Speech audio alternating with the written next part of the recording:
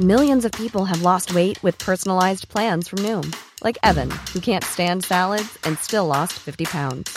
Salads generally for most people are the easy button, right? For me, that wasn't an option. I never really was a salad guy. That's just not who I am. But Noom worked for me. Get your personalized plan today at Noom.com. Real Noom user compensated to provide their story. In 4 weeks, the typical Noom user can expect to lose 1 to 2 pounds per week. Individual results may vary. When you make decisions for your company, you look for the no-brainers. And if you have a lot of mailing to do, Stamps.com is the ultimate no-brainer. It streamlines your processes to make your business more efficient, which makes you less busy.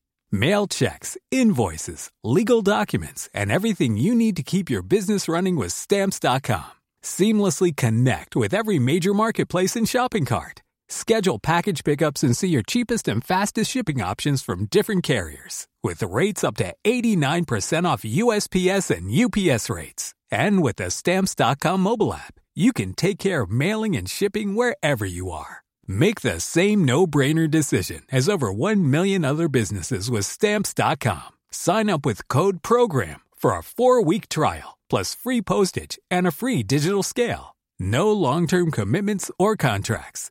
That's Stamps.com. Code PROGRAM.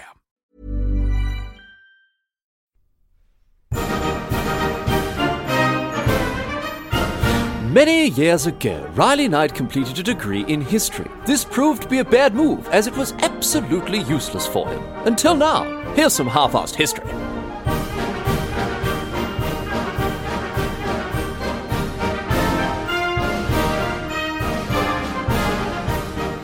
What's going on, mate? Great to have you along for some more half-assed history. This week on the agenda, going to be having a chat about William Buckley.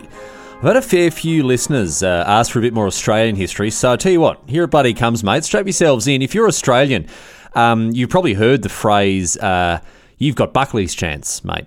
And a lot of people reckon this phrase actually originated with the story of this bloke, William Buckley. He was a convict, right? He was a convict. He got sent to Australia in the early 19th century for nicking some cloth, of all things. And he actually managed to escape from the penal colony there that it was there in Victoria. Or it was part of New South Wales at the time. Victoria as a colony didn't exist at this stage. But obviously still bloody Victoria. Still the greatest place on earth, mate. Still the greatest place on earth. And more broadly, the whole transportation as a convict thing, it sort of brings up a question that I've asked several times before on this podcast. Why the bloody hell would anyone think that being transported to Australia is a punishment? It's beautiful weather, beautiful beaches, bloody barbecues in the sun, game of cricket in the park, bloody beautiful, mate. I don't know why anyone is thinking of going to Australia is any kind of punishment. But in any case, sure enough, Buckley gets sent off to Australia. He's buggered off from the prison camp and he goes bush. And after escaping, he went and lived with the locals. He went and lived with the Wadawurrung people who lived around sort of modern day Geelong out there on the west side of Melbourne. There's all sorts of adventures there, and that's what we're going to chat about today. So let's get to it and discover what this bloke was all about. And to do that, we're going to go all the way back here, all the way back to 1780, when young William was born. Now, I suppose I should preface this whole show by saying that even from the outset here, there's a little bit of uncertainty about some of the finer details when it comes to this bloke's life. Quite generally, we've got a few first-hand sort of biographical accounts to go by. In his older years, he helped. He couldn't write. He was illiterate his entire life, but he dictated the story of his life to a biographer who wrote a lot of this down. There's another account that was written about his life as well. And there's a fair bit of contradictory stuff in both of these accounts about his life, and there's even talk that it was perhaps even these accounts were embellished in order to sell more copies or whatever else. So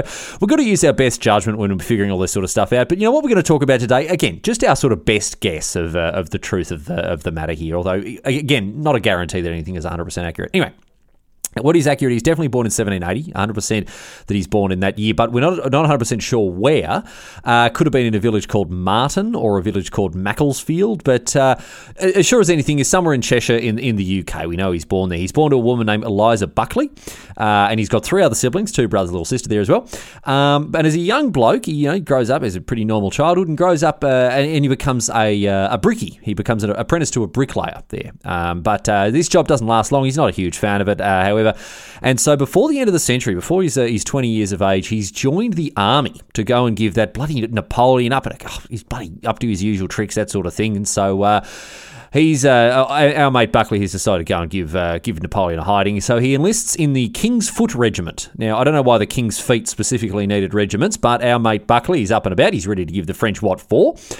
He's actually transferred from the King's Foot to the King's Own. Again, I don't know what these bloody regiment names are going. I don't know what's bloody going on with them. But in any case, he's shipped off to the Netherlands to fight old mate Napoleon there.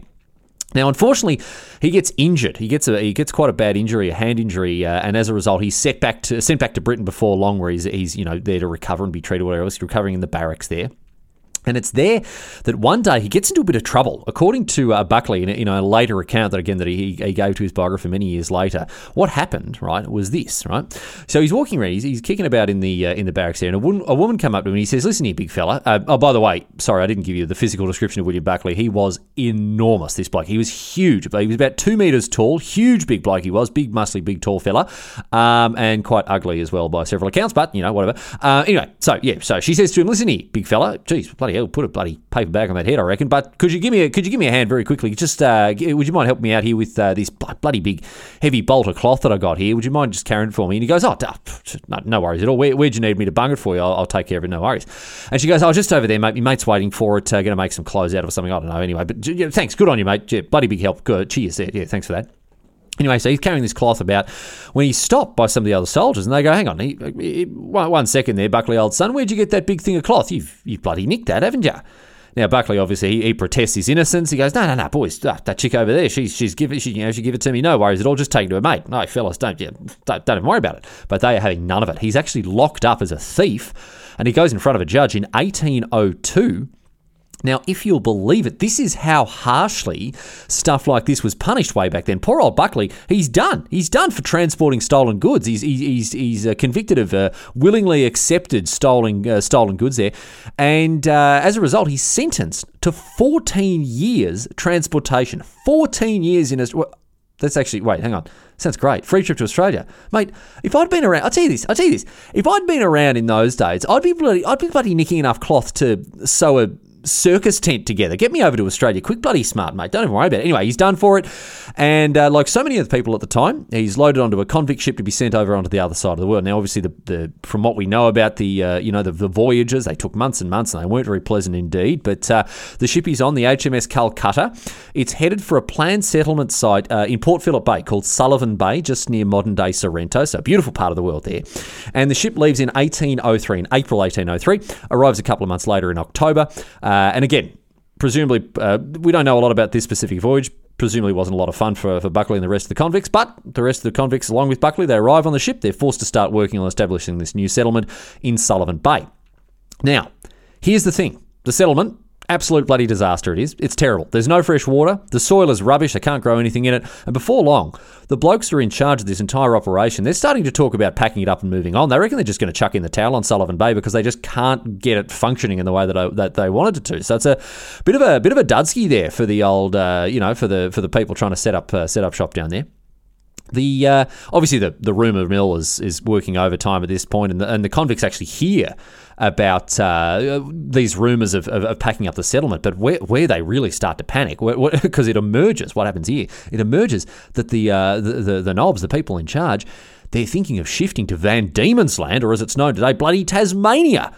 I mean, Buckley is not the only person who's going, bloody bugger that for a joke. I'd rather you took me all the way back to England, chuck me in one of them bloody overcrowded prisons. I'd go and live in the bush by myself. Anything but bloody Tasmania. Flippin' hell, I don't want to go and live there.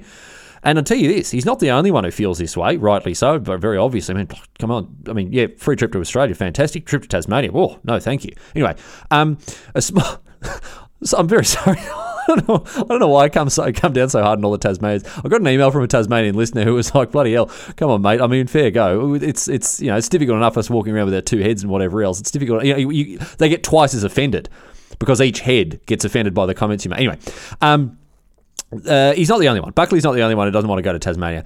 And so him and a small gang of convicts, right, they start to plan their escape from Sullivan Bay before everyone, packs up and moves off to Van Diemen's Land. So the story goes that on Christmas Eve in 1803, Buckley and a couple of his mates, they know that the officers and the guards and that they're going to get on the sauce and be pissed as chooks as the night continues.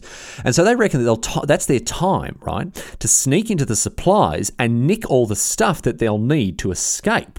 And sure enough, it goes off without a hitch. While the others are all sort of down on the frothies out there having a good time partying in a beautiful Christmas summer heat there, Buckley and the rest of them, they creep about. They blag stuff like a kettle, a gun, some boots, medical supplies, all sorts of stuff like that, and they make ready to have this escape attempt. And a couple of days later, they're ready to sneak off, and they get together, they get all their gear, and they're making their plan, drawing a little map in the dust and talking about how they're going to run off into the bush. And then they try to sneak off away from this little penal colony, away from this little settlement that's been set up, and is quickly failing, right? And they run off into the bush as quick as they can go. But, oh no, bloody disaster, they are spotted as they're running away, and the guards start shooting at them. Now, one of the convicts, this bloke named Charles Shaw, he gets shot, and he's so badly injured that he doesn't escape. But Buckley and two others, they make it away safely, and they disappear into the bush. So these blokes, they're cutting about. They can't believe their luck. They're happy, living off the land there as best they can there around the eastern coast of Port Phillip Bay. And as I say, cutting about the untamed wilderness, eating fish, shellfish, plants, whatever else they can find, no worries at all. Well, actually, no, that's not. There was very much yes worries. In fact, there are actually a fair few worries as it happens, because they're making their way north around the eastern edge of the bay towards modern-day central Melbourne. That's where Melbourne was set up at the northern end of. This would be very helpful during this story, generally, if you've got a vague area of what central southern Victoria looks like here. But Melbourne, right at the northern end of this enormous big bay of Port Phillip Bay there, and they're making their way towards that. Obviously, Melbourne doesn't exist. It's all just wilderness at this stage, but they're heading out this way, and they're not having a good time of it. They're constantly hungry. They don't have a lot of food, and they're worried about the local Indigenous people in case they don't turn out to be too friendly. And so they're doing their best to avoid any contact with Aborigines in the area. Now, this whole situation, it ends up taking a fair bit of a toll on Buckley's mates. Buckley's doing fine. He's loving life. But the other two, they finally decide that enough is enough after a while. They come to Buckley and say, listen, mate, we've had it. We've had it up to the back teeth here. We've had enough of it. We don't want to live in the bush anymore. We want to go back to European settlement somewhere. And I reckon it's time to chuck in the towel and head back. Now, again, there's a little bit of disagreement amongst the sources that I read here as to where they actually want to go. One of the sources say they want to turn around and head back to Sullivan's Bay, while the other one, it said that they had this hilarious idea instead of walking to Sydney, which they knew was to the northeast, but obviously had no idea of exactly how far it is. And this is actually, they didn't think it was that far to go, which is pretty bloody typical of newcomers to Australia. I remember I've had several conversations with people, people who are planning to visit Australia or, heading over there for some time. And I always find it so hilarious because they say stuff like, oh yeah, we're going to go to Melbourne, we're going to Sydney, Brisbane, Great Barrier Reef, might pop over to Uluru quickly, all the usual stuff, all the touristy stuff like that. And I go, okay, yeah, sure, that sounds great. Yeah, really good. So how long are you going there for? And they go, oh yeah, about a week and a half. It's like, mate, what are you thinking? You've got a week and a half. You're going to travel 3,500 kilometres in 10 days, and that's not even including the 6,000 kilometre return trip to Uluru. Australia is massive. Australia is so bloody big. We talk about sort of Melbourne and Adelaide being close to each other. They're still 700 kilometres away from each other. And I think a lot of people, including these daft idiots, if they're wanting to walk to Sydney, they don't realise just how big Australia is. And so, anyway, look, regardless of whether these blokes reckon they're going to go back to Sullivan's Bay or walk the 1,000 or so kilometres to Sydney, they've made up their minds, right? So regardless of which way they're going in, they've decided that they've given up on the bush, and they try to persuade Buckley to come with them, right? And he is having none of it. He has no intention of going back to being a convict. He had this to say in a later biography. He said, "To all their entreaties to accompany them, I turned a deaf ear, being determined to endure every kind of suffering rather than again surrender my liberty." So these two blokes, obviously Buckley, he's not going to move an inch. He's not going to budge. He wants to live out in the wilderness there rather than go back to being a convict. And so these blokes, they go off on their own. And at this point, I'll tell you this, rather spookily, I guess, they disappear altogether from the history books. We have no idea what happened to them. Maybe they made it back down to Sullivan's Bay in time. Maybe they died in the wilderness somewhere. Maybe they are still walking to Sydney, even today. They should be there soon if that's the case. Anyway you slice it, Buckley, he's now on his own. He's now absolutely completely by himself in the middle of the Australian bush, and he continues to make his way towards the west around the northern part of the bay there. That's where, obviously, as I say, where Melbourne is today. He's going about living off the land, and he's keeping himself to himself. He meets a few of the locals, he meets a few of the Aboriginal people, but generally he tries to steer clear and minds his own business. He meets an Aboriginal family at one point who he hangs around with for a while. They share their food with him and teach a bit of the lingo there. But before long, he's back off on his own, and he seems to prefer it this way, to be honest. He doesn't seem to mind just sort of minding his own P's and Q's and just kicking about by himself. And while he's walking around at some point earlier on in his adventures, he discovers an Aboriginal gravesite, right, at one point, where someone had left this great big bloody spear as a grave marker. Now, Buckley has a look at the spear, he goes, oh, geez, that's a fine bloody specimen, that is. Well, I'll tell you what, this bloke is in the ground. He doesn't need it anymore. He doesn't need it at all. He's not using it for anything. Bit of a waste to just leave it there. I reckon I'll take it with me, take this bloody great big spear with me. It'll be very useful indeed.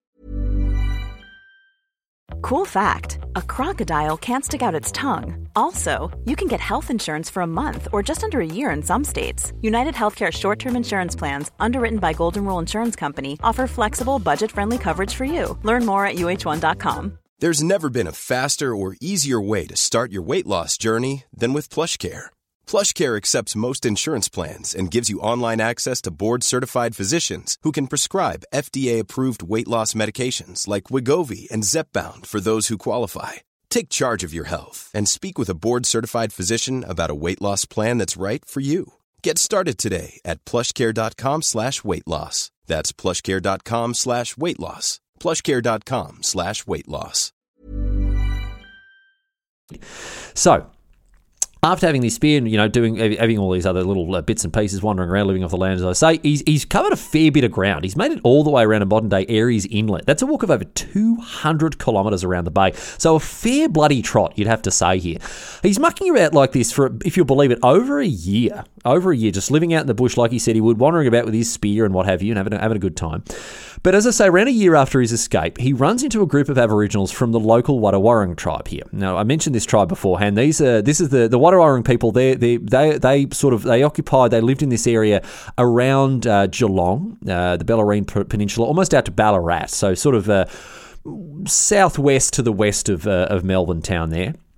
Now, these Wadawurrung people, they are bloody thrilled to see Buckley. They've never met him before in their life, but all the same, they're inviting back to the camp. Bloody slaps on the back. Oh, mate, so good to see you. Bloody fantastic. It's been so long. What's going on? All that sort of stuff. They can't get enough of this bloke. Buckley later learned that this was because he's walking about with this spear, right? And the Wadawurrung people thought that he was a reincarnated spirit of the bloke who they'd buried and used the spear as a grave marker. They reckoned that this spirit had been reincarnated, picked up his faithful spear, and then come back, right, to the tribe there to be, to rejoin this community. So a bit of bloody good luck for our mate Buckley, as the tribe is very bloody keen on the bloke. They accept him back in, no worries at all. And he learns to hunt and he learns to fish using spears to kill roos and all that sort of stuff for his dinner. And apparently he gets bloody good at it. Don't forget, he's 2 meters tall. This bloke is a giant, very strong bloke indeed. So he's going around, he's having a great time hunting and fishing and living the life of, the traditional Aboriginal people who are living there like that. He also learnt their language. He learned how to speak, the language of the Wadawurrung people. And he later talked about how he felt like he was forgetting how to speak English because obviously he had no one to speak it with. He's speaking the local language there. And he even settled down with a couple of the women from the Wadawurrung tribe. He had a couple of wives there, and even had a little daughter with one of them as well, and everything. So he's having a great time. He's settled in like there's no tomorrow. He's really enjoying himself. And if you'll believe it, Buckley ends up living life like this with the Wadawurrung people for the next 32 years. He spends over 3 decades living out there in the middle of what is essentially an untamed wilderness as far as the European settlers are concerned. But he's having a great time. He's loving life, living with the Wadawurrung people, fishing, hunting, doing all that sort of stuff there like that. And as the years pass, he actually becomes a tribal elder. He becomes one of the respected elders of the tribe there. He's advising the Wadawurrung on conflicts and tribal wars and the like. Although he wasn't allowed to fight in any of these intertribal conflicts there, because he was obviously very good with the spear. He's chucking it at roos and spear and fish and doing all the other stuff. The Wadawurrung, they banned him from actually fighting against any of the other tribes because he was this greatly respected spirit reincarnation. They didn't want to risk him on the battlefield there, so they didn't let him fight. Anyway, but for the most part, right, Buckley's experience as one of the blokes in the Wadawurrung tribe was very peaceful and historically, like from a historical perspective, historically speaking, very boring. Not a lot of stuff happened. He didn't get up to much. He's just spending over 3 decades living a normal enough life with this Indigenous tribe. And obviously this is a very far removed experience from anything else that he's done in his life, and an extremely unique thing for a European to do. But all the same, he seems to be very happy to do it.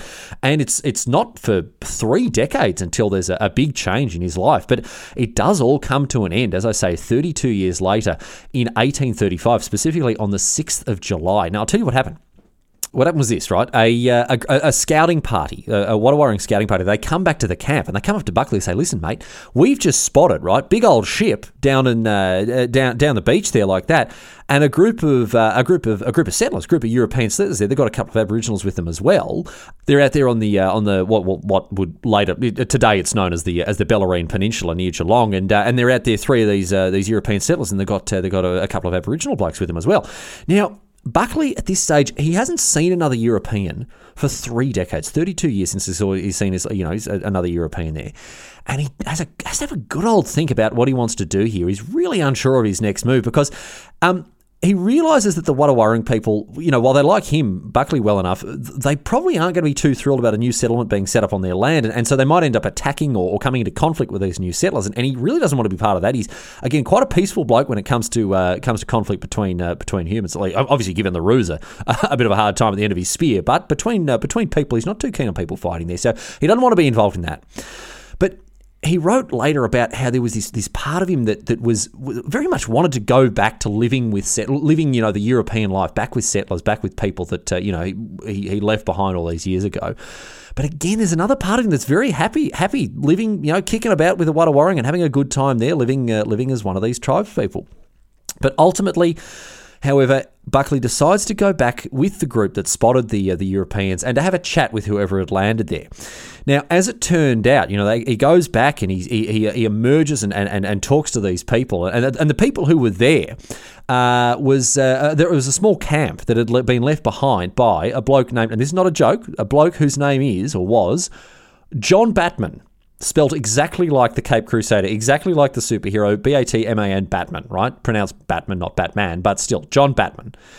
Now, John Batman is an interesting and quite divisive bloke in Australian history. He actually might be worth an episode of his own one day, but I'll give you the bare bones of what he was about here. He was born up in Sydney in 1801, up in Parramatta, and when he meets Buckley, he's working as part of the Port Phillip Association in order to settle the area that would then go on to become Melbourne. He'd worked as a farmer, as a grazier, and he was interested in becoming more involved in the settlement of the colonies in Australia, that sort of stuff. So his latest endeavour was again setting up shop inside Port Phillip Bay somewhere as part of the Port Phillip Association, and as I say, he's generally known as the founder of Melbourne, and that means that all sorts of things in Melbourne, right, are actually named after him. Not too far from where I grew up, there's a park that was called Batman Park. Obviously, I read it as Batman Park, and I was very confused as a kid because, as we all know, that Batman lives in Gotham City, not in Melbourne, so I didn't know what he was doing hanging about this park. But one very interesting thing about Batman as well was his negotiation as part of this settlement process of the Port Phillip area. One of the things that happened here, his negotiation of what has become known today as Batman's Treaty.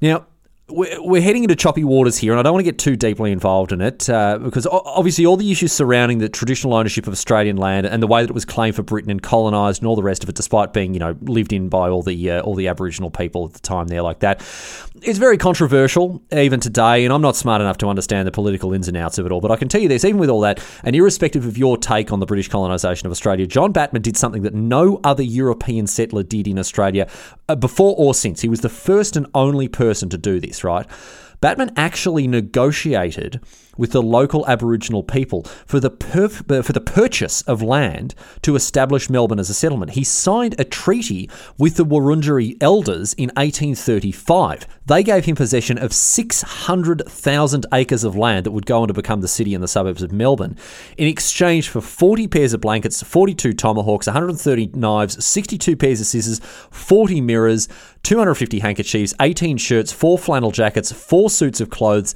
and 70 kilograms of flour. Now, In exchange for 600,000 acres of land, pretty rubbish deal for the Aboriginals, who it's thought today didn't fully understand the nature of the transaction, the purchase that was going on. It's not very difficult to characterise this whole deal as pretty bloody exploitative there. No, so not the greatest move from a historical perspective there, but all the same, again, it's the only recorded instance of European settlers actually negotiating with Aboriginals in Australia over land ownership rather than just outright claiming it. And, that's... You can make of that what you will. There are certainly people who think it's very historically important. I don't think you can argue too hard against that. But as it turns out, the treaty unfortunately was voided. It was voided by the colonial government, who just claimed the land anyway, irrespective of the treaty, and didn't even bother asking. So that's the way that it went there. Anyway. This bloke, John Batman, right, he's just concluded the negotiations and he's sailing back down to Van Diemen's Land, but he's left a small party there at what would become Indented Head on the Bellarine Peninsula. There are 3 European blokes and 5 Aboriginal people there who are there to help to chat with the locals, and they all these 8 blokes they get the fright of their lives when this enormous muscular giant walks out of the bushes dressed in animal skins and carrying great big bloody spears. By now Buckley has seen he's got a great big beard. He's ripped as hell after living with the Wattawarring, and so he would have been quite a sight. He would have been an absolute wild man walking out of the bushes like this and coming after them. Anyway, Batman's men, they actually take him in. They're very nice to him. They have a chat to him. They offer him food and listen to his story. And Buckley, actually, quite interesting. He initially lies to them, straight up lies. He says that he was a shipwrecked sailor because he doesn't want to be punished as an escaped convict. Never mind that he escaped, 32 years ago. But before long, he actually comes around. He tells them the truth, and they are just bloody gobsmacked, mate. As you might imagine. I mean, you imagine this. Just imagine this. You're there. You may be thinking about setting up a camp. You may be going to go and do some scouting, whatever else. All of a sudden, this 2-metre tall bloke with a beard that's 3 feet long walks out of big bloody muscles like that, spears. He's dressed in skins, whatever else. He comes in and says, "Oh, g'day, fellas. How you going? I haven't spoken to a European for 30 odd years." I mean, it'd be an incredible thing. Anyway. One thing they do notice, one thing they figure out very quickly about this whole situation with Buckley, Batman's men, they quickly realise how useful Buckley might be to them when trying to negotiate and chat with the locals, all the Wattawarring people. Obviously, he's intimately acquainted with all of them like that. So they convince him to leave the Wattawarring behind and actually come and work for them as settlers. And Buckley, he does this, and there's never been a clear idea as to why. Even the biographies that he himself, helped to put together, he never really explains what made him decide to leave the Wattawarring people behind and return to European life. He gives some indication about, a deep-seated homesickness and all that sort of stuff, but he never really explained or discussed his full reasoning as to why he left. But leave he did, and it's exactly what he ends up doing. He gets an official pardon from the governor of Van Diemen's Land for escaping all those years ago, and he ends up on a £50 salary, which isn't too shabby in those days, as a government translator and guide for the people who were trying to set up shop there in this little town of Melbourne, or little village that would go on to become Melbourne. Obviously today, greatest city on earth, but in those days, very, very small little outpost in the arse end of the world. And led by Batman as well. He's there setting up shop and doing whatever else. And under Batman's leadership, the town begins to flourish. And Buckley has a hand in this too. He's going around, he's negotiating, chatting with the locals, and trying to keep things all friendly and all that sort of stuff. And he's going around with people like Foster Fynes and Joseph Gellibrand. And at one point, while they're off travelling around in the Wattawarring lands, they actually ran into some of Buckley's old mates, and rather than explain to you what happened, I'm just going to use the words of Gellibrand here, who was one of the explorers, one of the settlers that was kicking about at the time here. Gellibrand wrote about this situation in his diary, and here's what he had to say. This is verbatim, so here. Buckley made towards a native well, and after he had rowed about 8 miles, we heard a cooey, and when we arrived at the spot, I witnessed one of the most pleasing and affecting sights. There were 3 men, 5 women, and about 12 children. Buckley had dismounted, and they were all clinging around him, and tears of joy and delight running down their cheeks. It was truly an affecting sight, and proved the affection which these people entertained for Buckley. Amongst the number were a little old man and an old woman, one of his wives. Buckley told me that this was his old friend with whom he had lived and associated 30 years.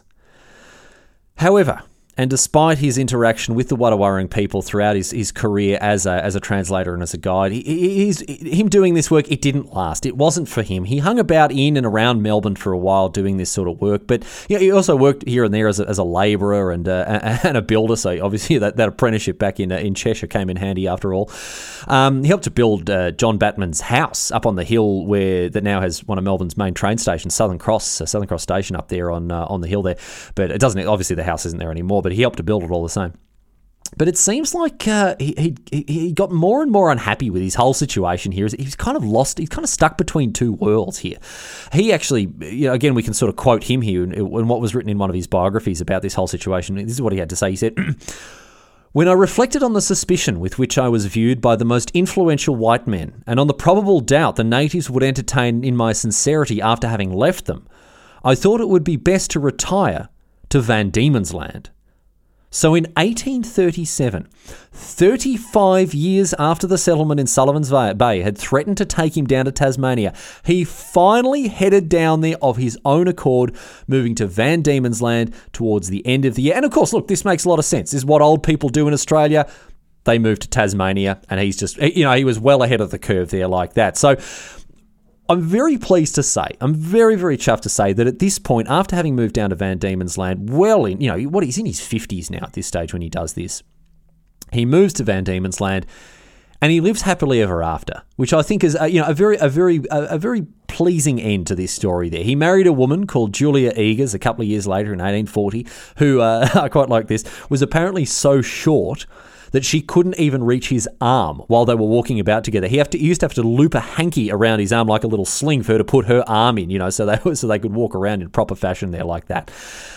But, I guess quite sadly, he never saw the Wadawurrung people again. He lived out his days quietly and contentedly near Hobart. He worked in a couple of different jobs here and there around the town, doing all sorts of little different things. But after one of the most unique life experiences you can imagine, William Buckley finally died in his mid-70s in 1856 after falling out of a cart. And that was the end of William Buckley. Although, not in every sense, because even today, Australians say his name a lot more than they might realise. As I said at the beginning of the episode, it's thought that the phrase, "you've got Buckley's chance," is based on the life of William Buckley. Telling someone that they've got Buckley's chance is essentially saying they've got, no chance or extremely small chance at something. And it's because Buckley's chances of survival after going bush like he did were so extremely low. I mean, what are the odds of the Buckley end up going and surviving, having the life that he did? But he did survive. He did manage to make it through, 30 years as an honorary Aboriginal. He still managed after that to return to European life and live happily ever after. So, maybe having Buckley's chance isn't such a bad thing after all.